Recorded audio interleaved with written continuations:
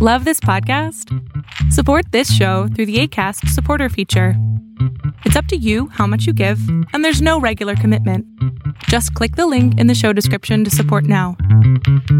Facebook has invested $13 billion in teams and technology to enhance safety over the last 5 years. Over the last few months, they've taken down 1.7 billion fake accounts. Learn more about their ongoing work at about.fb.com/safety. Y'all never mind me.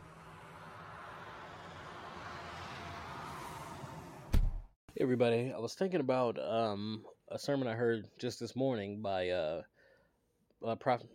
Pastor or Prophet YPJ, and he's out of Indiana. But what he was talking about was talking about vision, and he was using the prophet Elisha from the Old Testament, and he was talking about how there was was it Naaman? It was I believe it was another king in the area who had planned to attack Israel. And in attacking Israel, every time that he would try to come up with a plan, Elijah would tell, the king of Israel at that time, hey, don't go here, stay away from these places because that king is coming to attack you. He's looking to attack from this vantage point. And he kept, the king that was trying to attack Israel kept saying, what's going on? Why? Every time I try to make a plan, they find a way around it, or they find a way to defeat it. So he said, I got to have a traitor here in the camp. So he was talking to the people in his court, the king that was attacking Israel. And they told him that, no, we're not, you don't have any traitors here. It's just that it's that prophet Elijah. Every time that you try to do something, he tells everything that you're going to do, almost as if he's standing in your bed when you plan it. Everything that you plan to do, he tells them. So the king at that point said, okay, I know what I'll do. I'll go and capture Elisha, and I'll bring him here. That way I can attack Israel. So they went to attack him, and he sent these soldiers, sent all these chariots and things down to go kidnap Elisha. And when Elisha woke up, and there was a guy that was there with him in his household, like one of the people that it could have been an assistant, I believe he was. Don't quote me on that one, but it was just one of the people who lived in the house. And he went outside. He saw all this king's army out there, and we need to see Elisha, and da-da-da-da. And, of course, the young man got scared, so he said, oh, man. So he went back in, he woke up Elisha, and Elisha wasn't worried. And he said, aren't you worried, all these people out here? What are we going to do? And Elisha said, don't worry about them, because there's more of us than there are them. And the interesting thing that about the scripture and what Pastor YPJ brought out was that in the scripture it talked about how Elisha wasn't worried about it, and he said there's more of us than there are them. And the young man, of course, was like, no, I don't see any of us out here. And Elisha said he prayed and asked God to open the young man's eyes.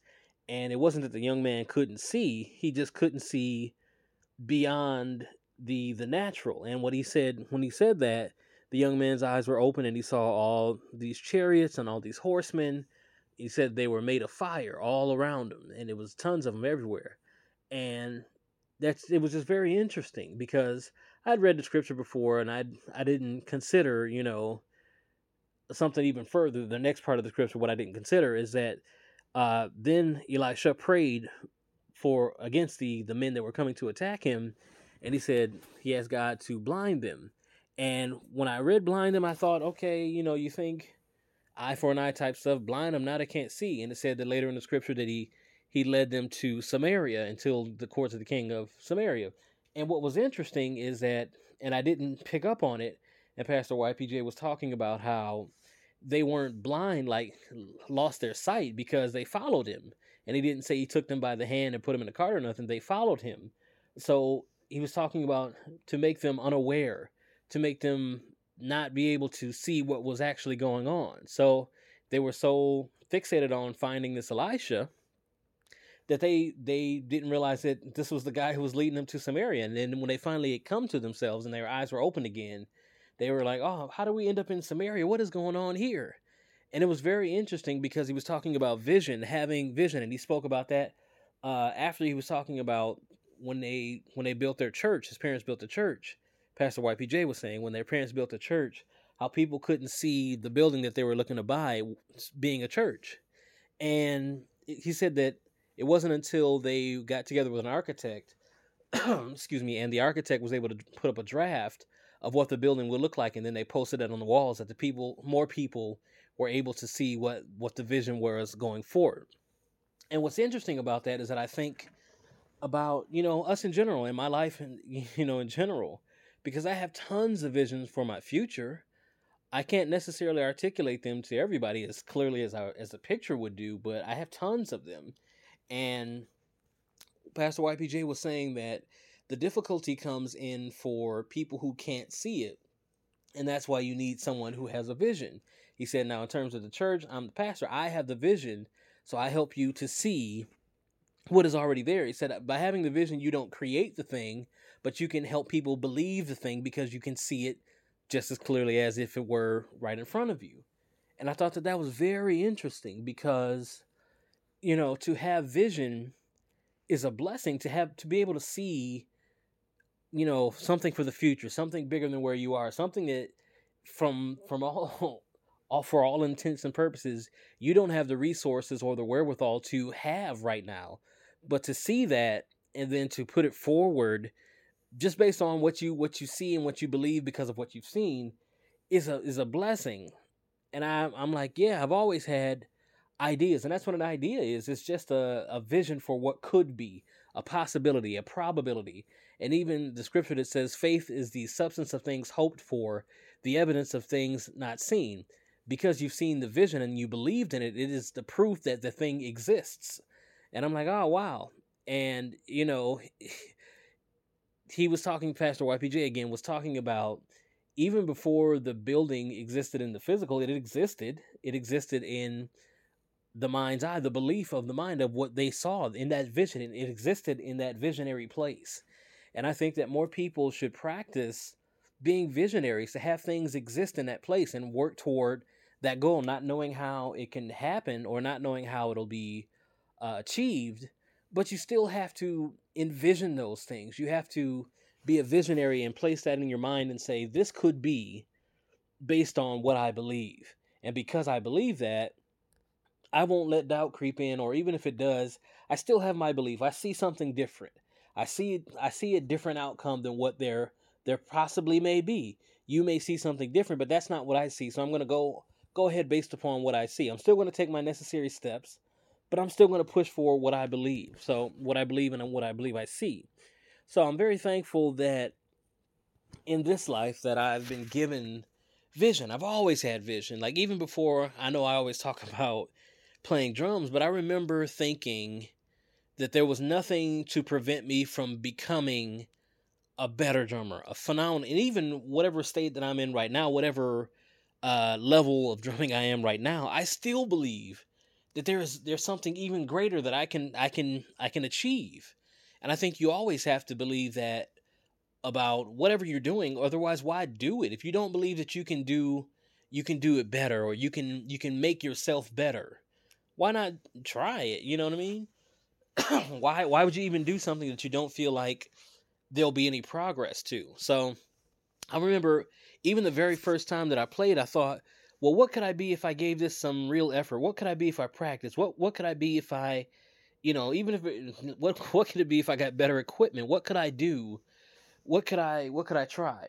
And I think about that in regard to drumming, but I think about that in regard to every facet of my life. What could I do better? How could I make this better? Which is kind of problematic on jobs, because a lot of times your ideas aren't heard, or your ideas, or your company may not even have a way for you to present ideas for, a better process or a better product to use to help the process.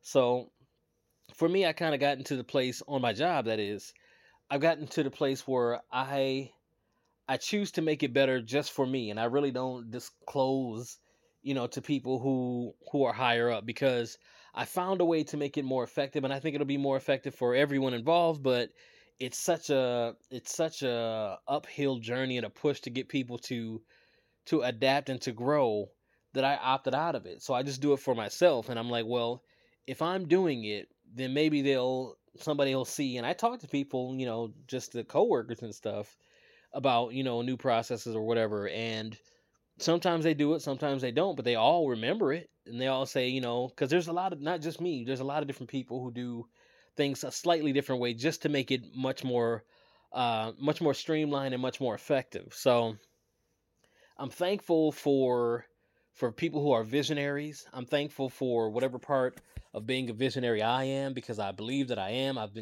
have visions for my future. I have visions for my family. I have visions for what I want to do overall, what mark I want to leave on the world. I have visions for that. I always have.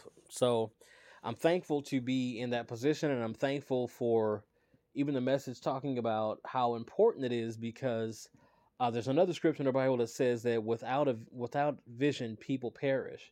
And it's very interesting, because if you can't see a better way or a resolution for your situation, then there's hopelessness, there's nothingness.